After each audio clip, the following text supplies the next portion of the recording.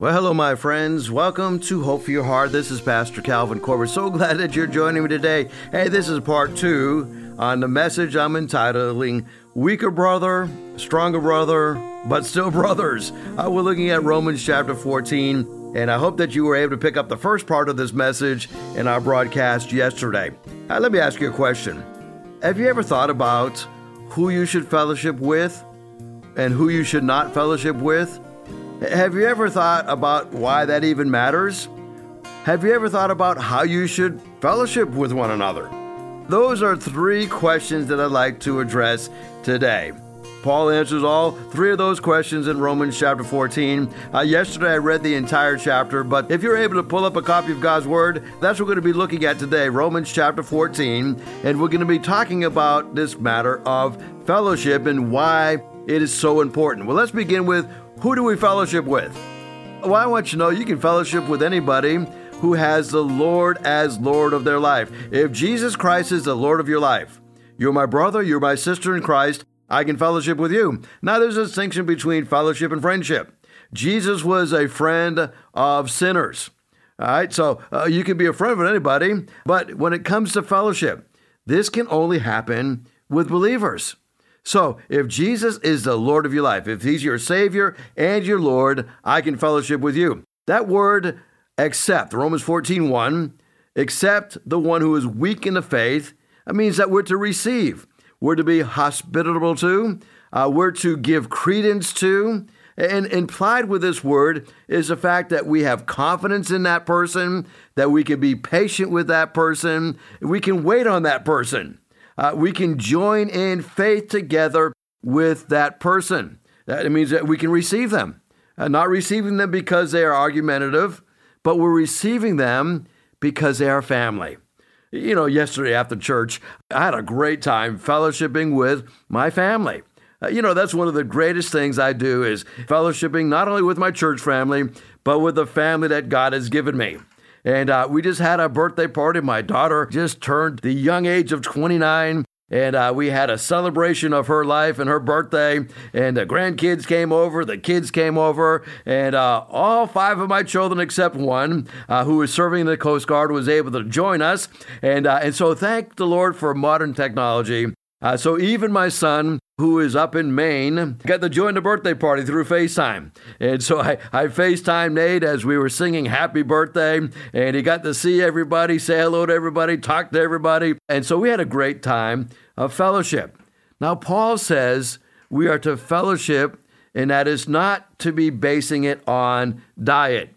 He says, accept the one who is weak in the faith, without quarreling over disputable matters. One person's faith will allow them to eat anything, but another person who is weak in the faith will eat only vegetables. Now, Paul says the one who eats everything must not treat with contempt the one who does not. And the one who does not eat everything must not judge the one who does, for God has accepted them both. So I guess if God accepts them both, we can accept them both as well. Now, when we look at fellowship is not to be broken because of a difference of diet. We are to, however, keep in the back of our minds that sometimes fellowship should be broken. Fellowship should be broken with those who are hung up with foolish disputes, genealogies, contentions, and strivings about the law. Paul addresses this straight on. You're going to discover every once in a while, thankfully, it doesn't happen too often, but every once in a while, there's going to be somebody that's going to come into your church, and they're going to be hung up on something. They're going to be stuck on something. They're going to be divisive. Paul reminded Titus that you're to reject a divisive person after the first and the second admonition, knowing that such persons, they're warped and they are self-condemned. When we look at rejecting those who are divisive, we're going to reject them when they lack humility and when they are determined to live in sin and when they become divisive. And I think about people get discouraged sometimes.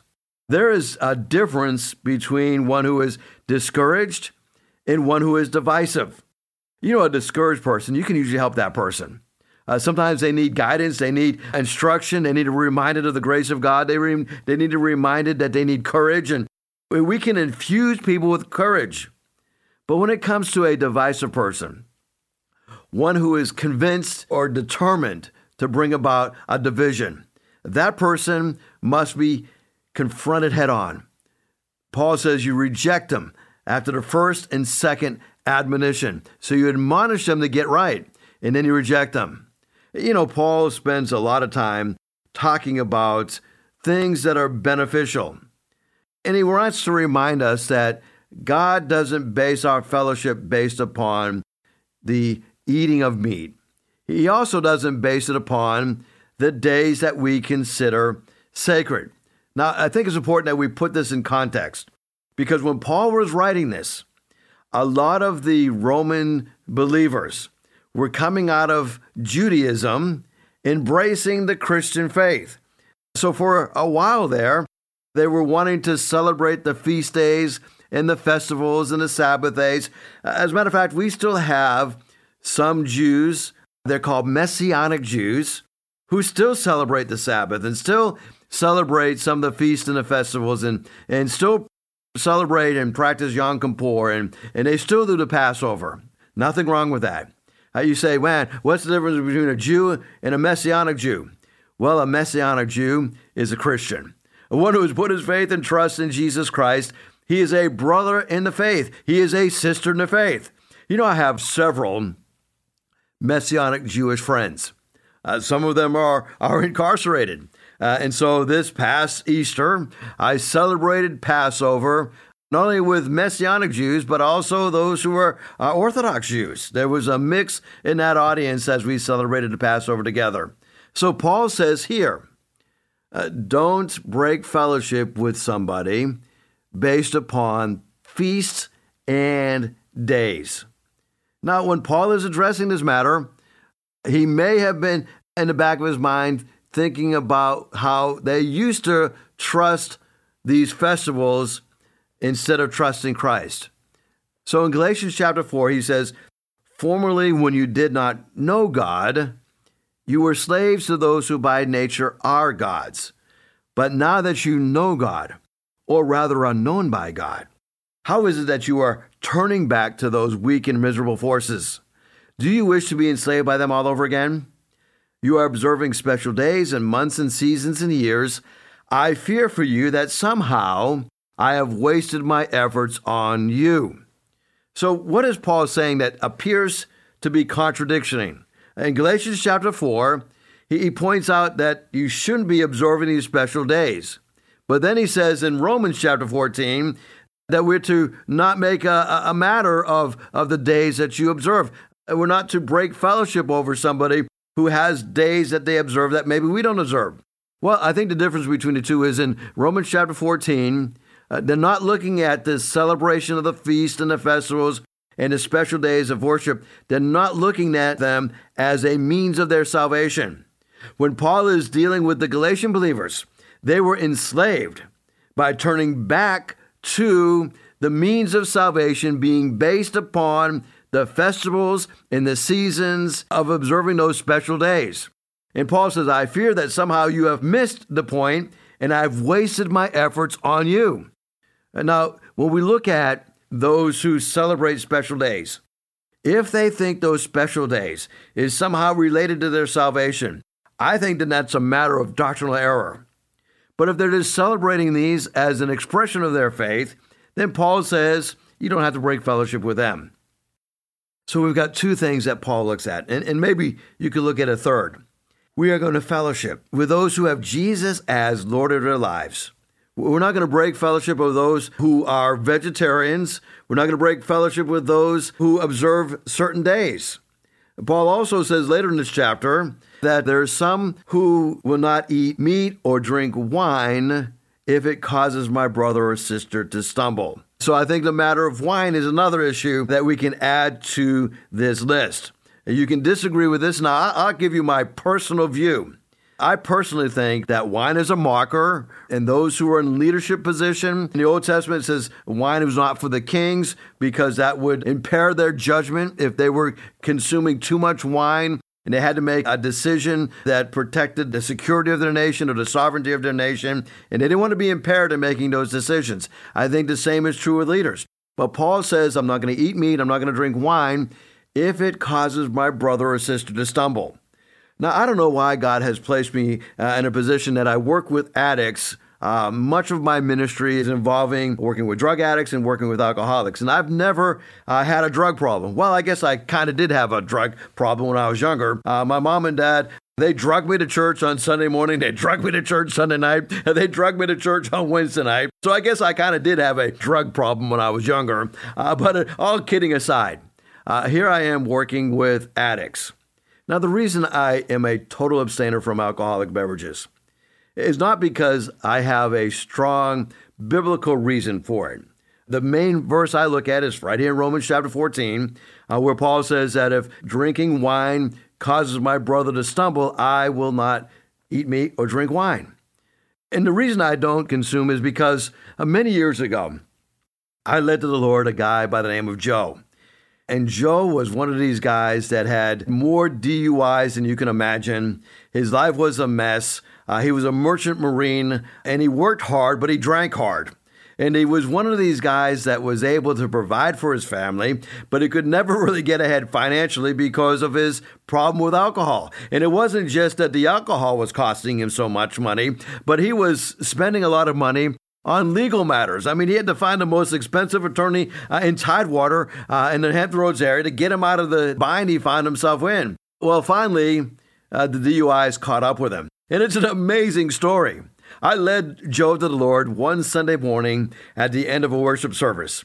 We were still meeting at the Hickory Rorting Club, and at the end of the service, Joe came forward, and his wife was actually my secretary at that time. And Joe came forward at the end of the service and says, "Man, I want to be born again." He says, "I'm sick and tired of my drug and alcoholic addiction. I want to be saved." And he told me, he says, "Now, I know that I've got these outstanding warrants for my arrest in the city of Norfolk. And after getting saved, he wanted to turn himself in to the police." And I says, "You know, what you're doing is very much to be admired. Right? You should be turning yourself in because you have these outstanding warrants for your arrest." And I told Joe, I said, "Now, Joe, I want you to know something. God is merciful. The Norfolk Police Department is not. When you turn yourself in, they are going to lock you up, and you're going to probably have to do some time. You're going to pay some fines, and you're going to have to pay your debt to society." And he says, "I know. I am well aware of that, but I got to do the right thing." And sure enough, he turned himself in. And he went and spent about 14 months at the Norfolk City Jail. And I would go visit him often, and I gave him Bible verses to memorize, and just a fascinating guy and a life that is radically changed by the power of the gospel of Jesus Christ. Well, one day when Joe was released from jail, he was getting discouraged, and he wanted to go back, and he was being tempted to have some alcohol. And he says, "You know, I see these Christians drinking all the time. Why can't I drink?" And his wife said to him, "Now listen, Joe, you can't make that blanket statement. You know Pastor Calvin. You've never seen him drink, have you?" And you know what happened? One time, Joe and his wife were at Applebee's. And unbeknownst to me, they were eating there at the same time that I was eating there. And I was eating there with one of the deacons of our church, just having lunch together there at Applebee's. And I remember at the conclusion of that meal, Joe and his wife came up to me to say hello. And I noticed Joe kept looking at the table. And he kept looking at the table, I think, to see if there was any alcohol on my table. And there wasn't, because I'm a total abstainer. And I don't say that I'm holier than anybody else because this is my position.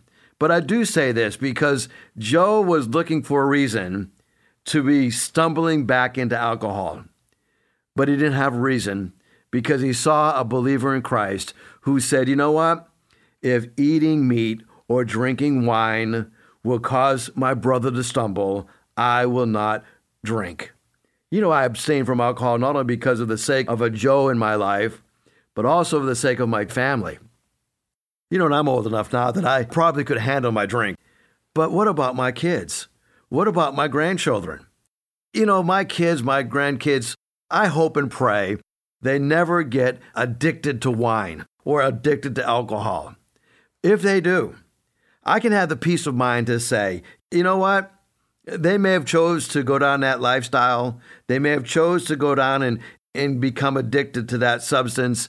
But there was no alcohol in my house. I didn't teach my kids to drink. I didn't teach them to be social drinkers. Some people say, well, social drinking is the cure for alcoholism. No, it's not. Social drinking is the cause of alcoholism. Everybody I know who became an alcoholic started as a social drinker.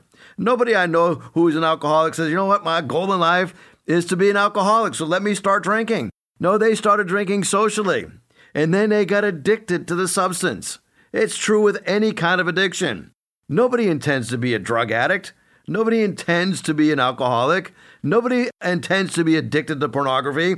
We don't have these intentions in our lives. They start off by lowering our guard.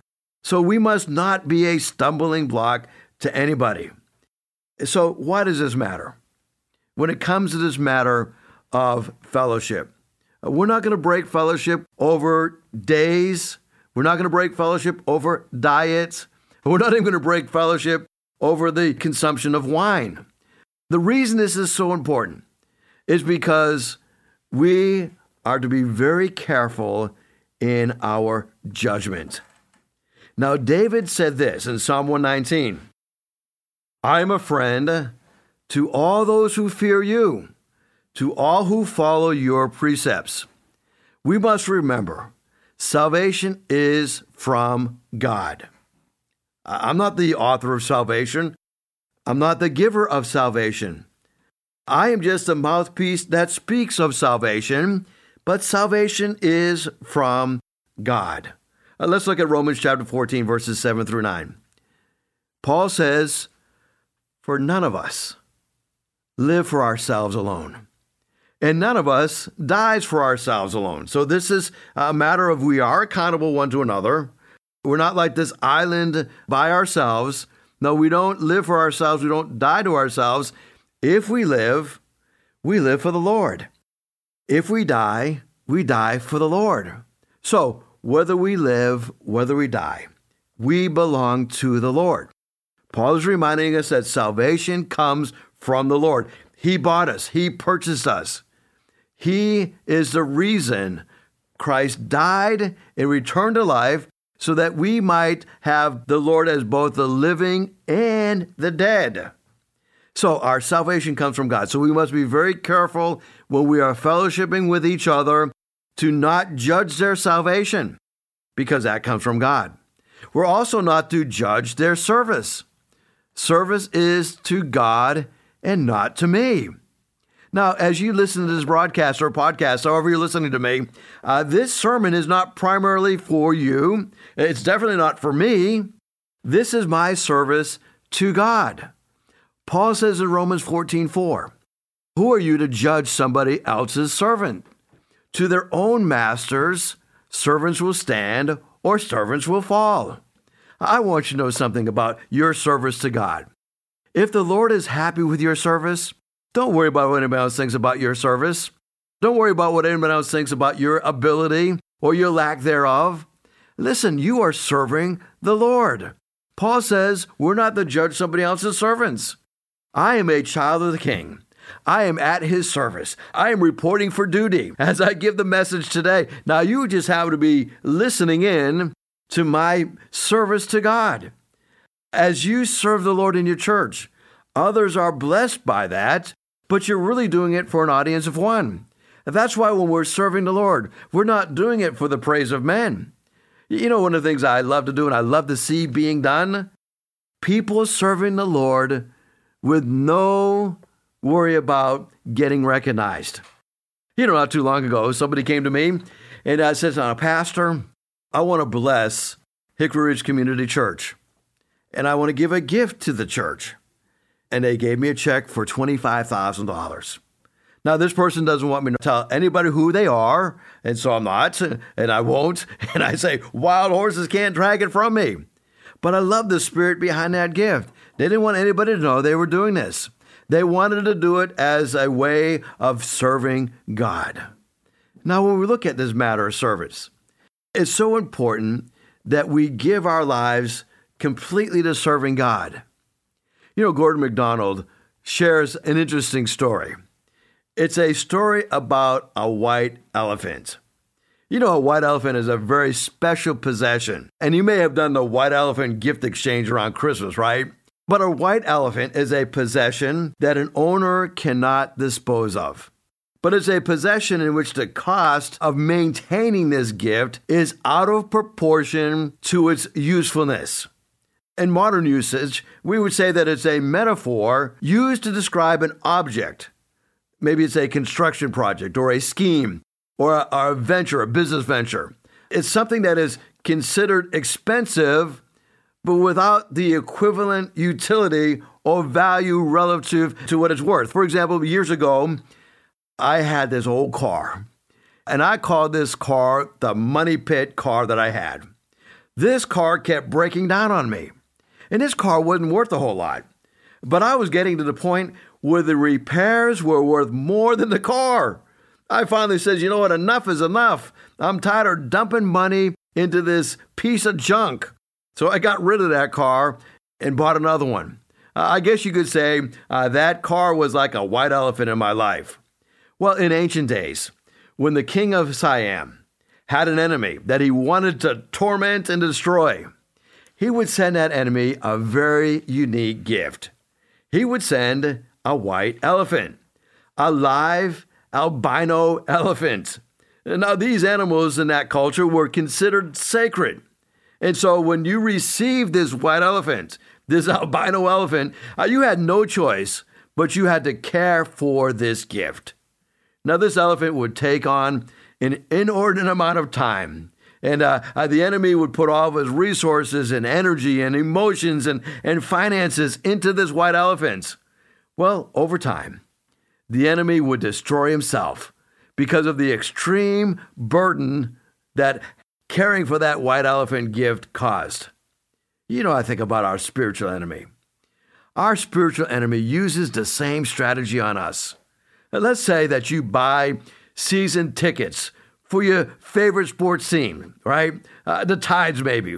But because you still have a lot of games to go to, you no longer have time to serve in any area of ministry at your church. Or let's say that you have a beautiful lake house down there at Lake Gaston, but now you miss most weekend worship services between May and September. Or let's say you buy a membership to the YMCA. And you want to get yourself in shape. You used to get up early in the morning to read your Bible and pray, but now you don't have time because you're working out every morning early before you go to work. Or let's say that you have your kids involved in a sports team, maybe a traveling sports team, and now you're too busy to join in any activities at the church. Are there white elephants in your life? Are you spending money on things that take your time away from God? Now, the money isn't the problem. And really, the activities aren't necessarily the problem. The problem is that they have become a white elephant gift. I think about maybe a boat. I have a good pastor friend who pastored for many years outside of the Lynchburg area. And he bought a boat and he named his boat Visitation. And as people would call the church and say, hey, where's the pastor? And the secretary says, well, he's out on visitation. He was out on his boat. Now, I don't know if that boat was a white elephant boat to him, but I know that in my life, from time to time, I've got to take inventory. I've got to look at my life and say, am I spending too much time on something that is not giving me that return on investment?